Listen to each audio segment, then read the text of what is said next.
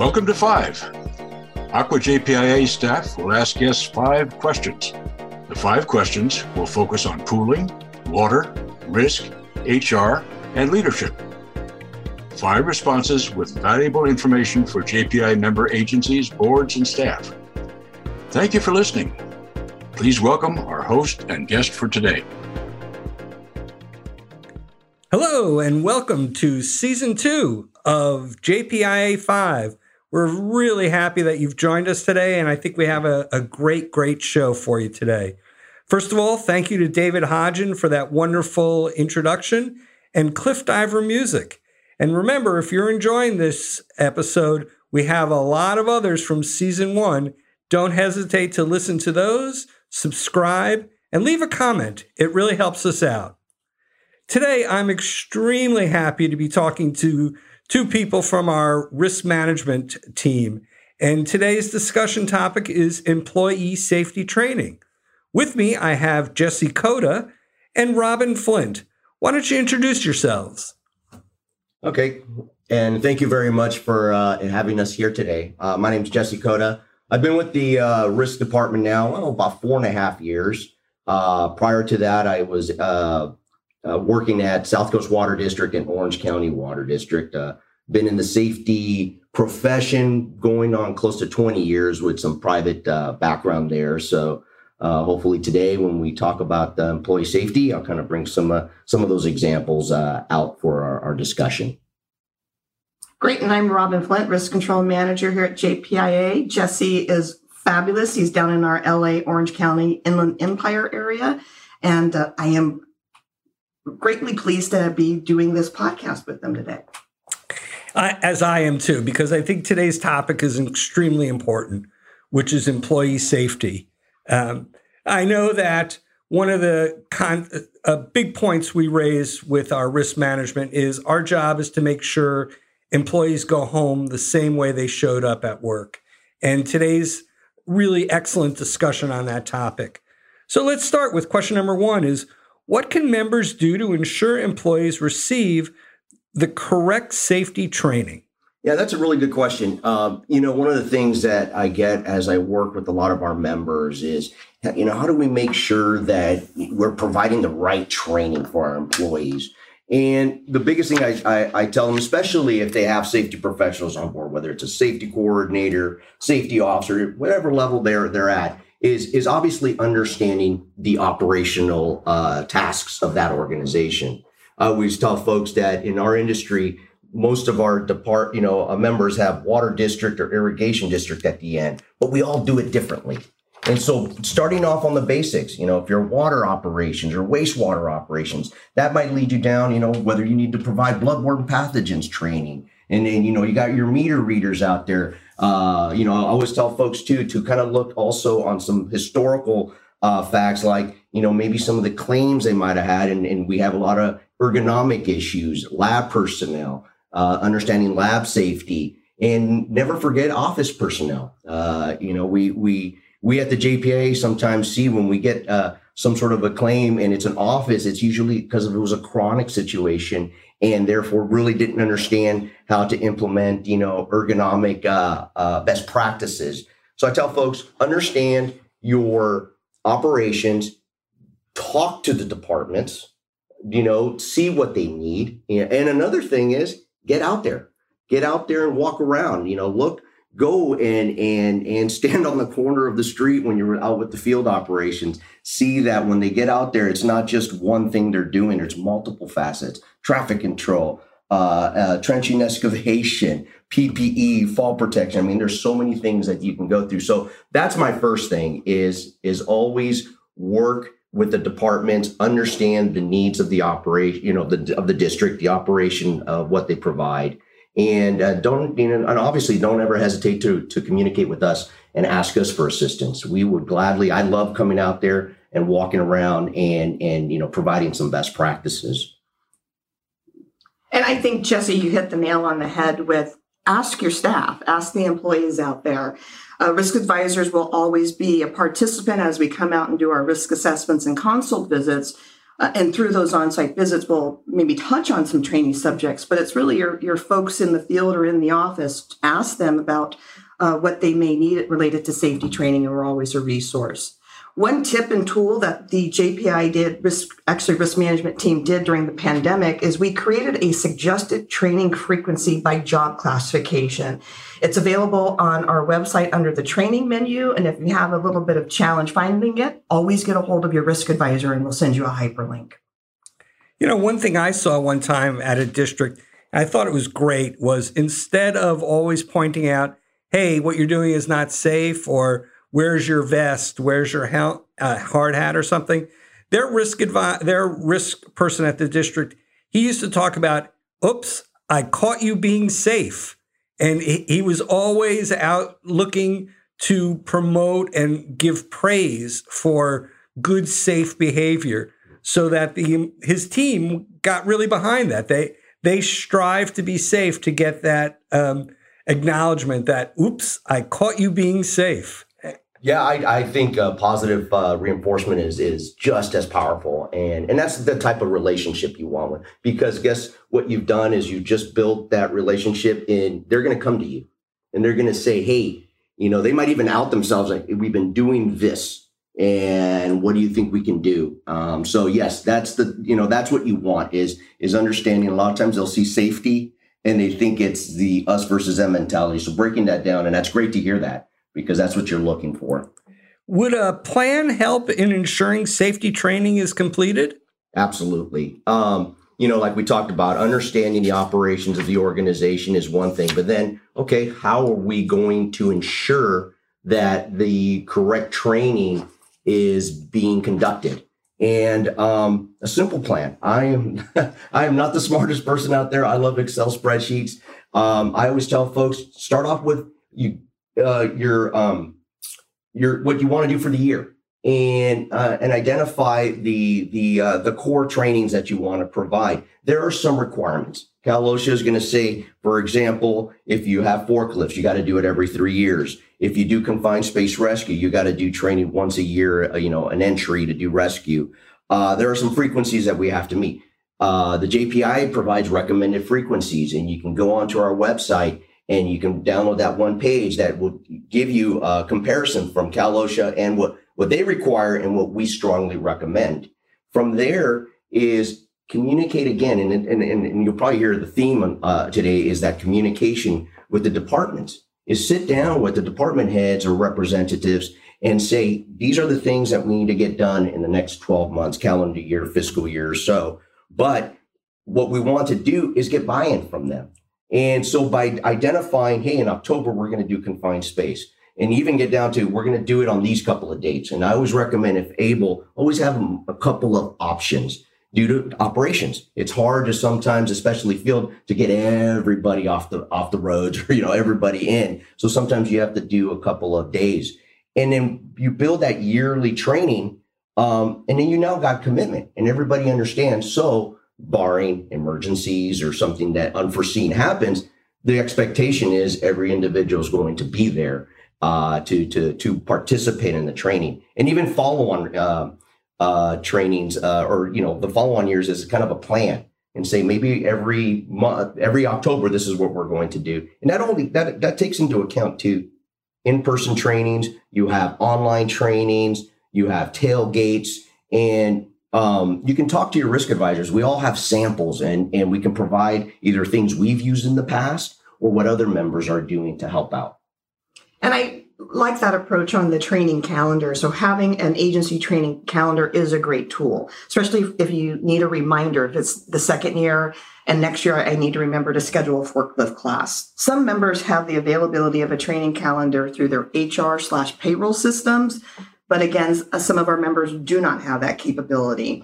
If your agency doesn't have this option, do consider Vector Solutions. They do offer a training management system that allows an agency administrator to set up user groups, assign training individually, and then also schedule that training, whether it's annually, biannually.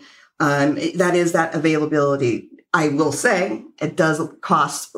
The cost is actually the labor. It takes a bit of time to set that up, But once it is set up, it is very user-friendly and ready to go. It's a great frequency reminder. It will email staff that they're due for a class, but it's also available for record keeping. So when they've completed the class, the agency administrator can note that and then also attach acknowledgement forms. So the labor cost is really just setting it up, but once it is set up, it's great to go. And we have our representative vector solutions that can always help our member agencies. You know, when you talk about developing a training plan, there's also like subject matter experts. Can experienced employees at the district itself help with the training development? Yes, and I would strongly recommend that you do use those experienced employees as part of your training curriculum. They do it every day. And in some cases, there are some standards that require the competent person. Trenching or confined space or fall protection. I've been in safety professional for 20 years, and I love it when I learn something new out there. And I love when I do trainings, I have that experience. I'm able to bring in maybe what the standard talks about. We got to do this, this, and this. But when you have someone, a supervisor, a foreman, a senior employee, talk about, okay, when we're out there, especially if we're working in a certain area, they bring that real live scenario to the process there. So absolutely, it makes it more of a conversation than just me telling you what the do's and don'ts of something. It brings it in and saying, oh, okay, I understand how to get that. You also get buy-in, especially from the younger employees or the newer employees. And when you see that your leadership, your senior folks are up there promoting what we're supposed to be doing and how we're implementing it. I think that just, becomes, instead of having safety in one hand and operations on the other, it's molded together. And therefore, at that point, you don't do one without the other. It just becomes one set process. Train the trainers. I am a big believer of trying to bring as much as I can in-house if we have the bodies and the time. For example, forklift, I'd rather have one of our senior members be that, because even though forklift is every 3 years, you might have a little incident or something and you might want to do a refresher training. So it's always great to have those folks internally in there so that we can do those impromptu type trainings. A specialist, there's one of our members has a safety department, but what they've done is for each of the departments, like for an admin, they have ergonomic specialists, and they've sent them to the school. One of the schools we recommend, the Back Safe School, great 2-day training. And as a matter of fact, the JPIA covers up, I believe, 50% of the cost once you finished the training. But it's a great way to have your competent person or your leader in each of those departments that they can provide information to the individual employee if your safety department's out doing something else. So I think it's a great idea. You want to work together, and I think it provides more effective training for the employee. And I would agree with that. The JPIA's training done by our risk advisors, we often share with our members our training, and we love doing the training, but it's awareness level only. And so as Jesse mentioned, bringing in your person most knowledgeable, your subject matter experts, that individual doing the training class or partnering with the JPIA brings your agency one step closer to Cal OSHA's employer requirement of effective training. And as Jesse mentioned, I've partnered with some of our members doing the training. And yes, I'll give the example of a confined space. I'll talk about the Cal OSHA standards, but the rubber meets the road when your competent person is out there saying that as we're digging the hole to get to the pipe, we're not having the right shoring. As we're calibrating the air monitoring, we have to remember to do X, Y, or Z. The conversation really leads to, from your subject matter experts in the class, really leads to that large step of a compliance related to Cal OSHA's effective training. Do you ever learn something at one district and pass it along to others? Constantly. All the time. Yes. It's funny. Sometimes we do trainings quite a bit, and in conducting trainings, you try to keep it lively, and you also you get those questions. So what do other people are doing, or where do they go to find information? So yes, absolutely. One thing I love about the water industry is that we are a big happy family, and we do share. And then at times I'll even provide them a point of contact and say, talk to so and so at this district. This is the way they do it. And I've even gotten feedback. Hey, I reached out, and we're going to do a combined training. Because it's great the way they do it, and we like what they're doing, and we're going to implement it here. So absolutely. Like Robin mentioned too, is we come out and do trainings, and I like to believe our trainings are very good and in depth. They're recommended every 3 to 4 years, but they're a holistic view. They're a high level awareness view. I mean, we hit all the major points, and it's a great refresher, kind of a dusting off the cobwebs there on some of the things. But I don't think anything beats that. Okay, we now know how to do that. We confined space, and this is how we're going to implement it here, or this is what we're doing. And so when you mix in the JPIA type training with the in-house training, I think the employee in the end just gets a great, robust overview of what we do. And then obviously you're always going to bring in those third-party trainers. You don't forget your first aid, your confined space rescue. They're great. A lot of firefighters, do their own training out there, and it's a great way to understand and it's kind of a fun thing. A lot of the employees like doing those things. Training where you go in and you do a rescue, whether you have a dummy out there or an employee who likes to participate and act as a victim there. Those are great hands-on. Hands-on, I think, will never substitute as the best training, in my opinion. So, when it comes to in-person training or in-house training, I think that's your best. Don't forget that, as advisors, and Robin mentioned it earlier, we can correlate. I've done those trainings where I'm basically there to assist, and it's a great way to promote whatever topic we're doing that day. And I appreciate Jesse highlighting what avenues members can do related to finding training resources. We are a huge advocate in the risk management team about in-house trainers, as he's mentioned, will come out. But again, ours is awareness level only. And Jesse did great on highlighting third-party trainers that have that specialty that we have to admit at JPA that we may not have that particular specialty. Coming out of the pandemic, we got a lot of questions and calls from our members related to other venues. And so it's up available on our webpage. Again, if you want this particular link, get a hold of your risk advisor. But the Safety Center is a great venue. There's one in Sacramento and there's one down in Claremont. Pacific Safety Center out of San Diego's great. OSHA Institute, their authorized education locations that's in California. That was something we recently learned. They do a lot of operations or ergonomic type training. These training venues that I've mentioned, the Safety Center, Pacific Safety, and a lot of the OSHA Institute's authorized locations, they offer training at their locations, but they also will deliver customized training at an agency's facilities. So great resources that are out there. And then a last bit that's a venue that I've seen is that some of our members are part of informal or formal groups. So WUSMA, the Water Utility Safety Management Association, primarily out of San Diego and Southern California, but you could be a member of that group and they will coordinate or offer some trainings. And I think, Jesse, you had one in the Inland Empire, a group? I believe, yeah. It's the Ernie that does that there. And as a matter of fact, some of our members there in the Inland Empire are even officers a part of it, there, and they do their trainings about once a year or so. Correct. And if you're out of Sacramento, SALA, and those are our members that are around here with no SALA, they will offer some training. So we're available if you want some of those resources, but there's a lot of avenues and venues that our members can look and utilize as it relates to training. And never, ever hesitate to reach out to your risk advisor. They are a wealth of information and will definitely put you on the right path. So last question, with regards to professional development, what advice would you give members who have safety professionals on staff?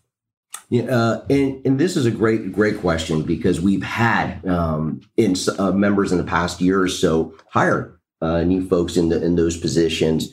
And I would strongly recommend, there's a lot of different courses out there, but some of the great courses, you can do is the Certified Occupational Safety Specialist, the cost, which I know the Safety Center down in San Diego provides a week-long course. It gives a great input into the different standards and how to provide training. I think a lot of times when folks come into the safety profession, they feel overloaded. They think they have to be experts in everything. Again, I've been in this doing this for over 20, close to 20 years or so, and I'm still learning. And I've learned to say, yeah, I don't know, but I'll go get that information. I know how to find it. So the OSHA Institutes, again, like Robin mentioned, a lot of our different organizations provide these trainings.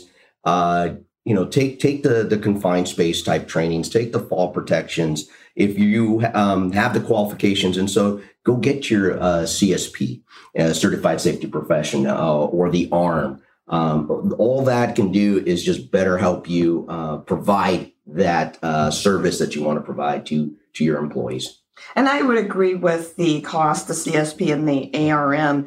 I think that a good probably first stepping point is our operations PDP that we have at JPIA. We do have a supervisor in HR, professional development program. But if you want to get a little more in depth and breadth and have the professional association designations, cost, CSP, and ARM are also great.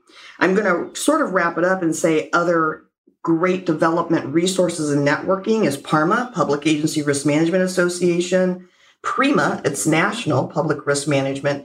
It's a national, what I call PARMA. And then we have CJPIA and AGRIP. That's more for pooling, but they will offer conferences and workshops for a variety of professions within our water agencies. So a breadth and depth of resources related to safety training, and we're always here to help our member agencies. Great. Jesse, I really like what you say, and I'm going to put you in the same category as Albert Einstein, who said, never be afraid to say, I don't know, because you can learn some amazing things. Absolutely. Yep. And it's true. And our members, there are some great folks out there. Every time I do training, I'm excited not only to provide, what am I going to learn and how I can use that to help others out. So I think this was a great topic, and I really thank you for inviting us. Yeah, I think it was great too. I really respect the enthusiasm that both of you have for safety. And I know that enthusiasm exists at our members also. Well, this has been a terrific episode. Thank you, Jesse. Thank you, Robin. As always, thank you to everyone who puts to get this episodes and all of our episodes of JPIA 5 together, including our producer, Molly Quirk. We're really happy to have her on board and makes my job so much easier. I'm now just literally the talking head. Listen, if you enjoyed this episode, find other episodes of JPIA 5 on all the podcast platforms. Remember to like, subscribe, and leave a comment. It helps us out a great deal. You can always email us at podcast@ACWAJPIA.com. We're always looking for guests and topics and want to make this the best podcast we can for you, our members. Thank you all and have a great and safe day. Thank you for listening to 5. If you enjoyed this episode, please give us a 5-star review and leave a comment. Have a topic you would like to learn more about? Email us at podcast@ACWAJPIA.com. Thank you to Cliff Diver Music for producing our music. And until next episode, thank you for making us a part of your day.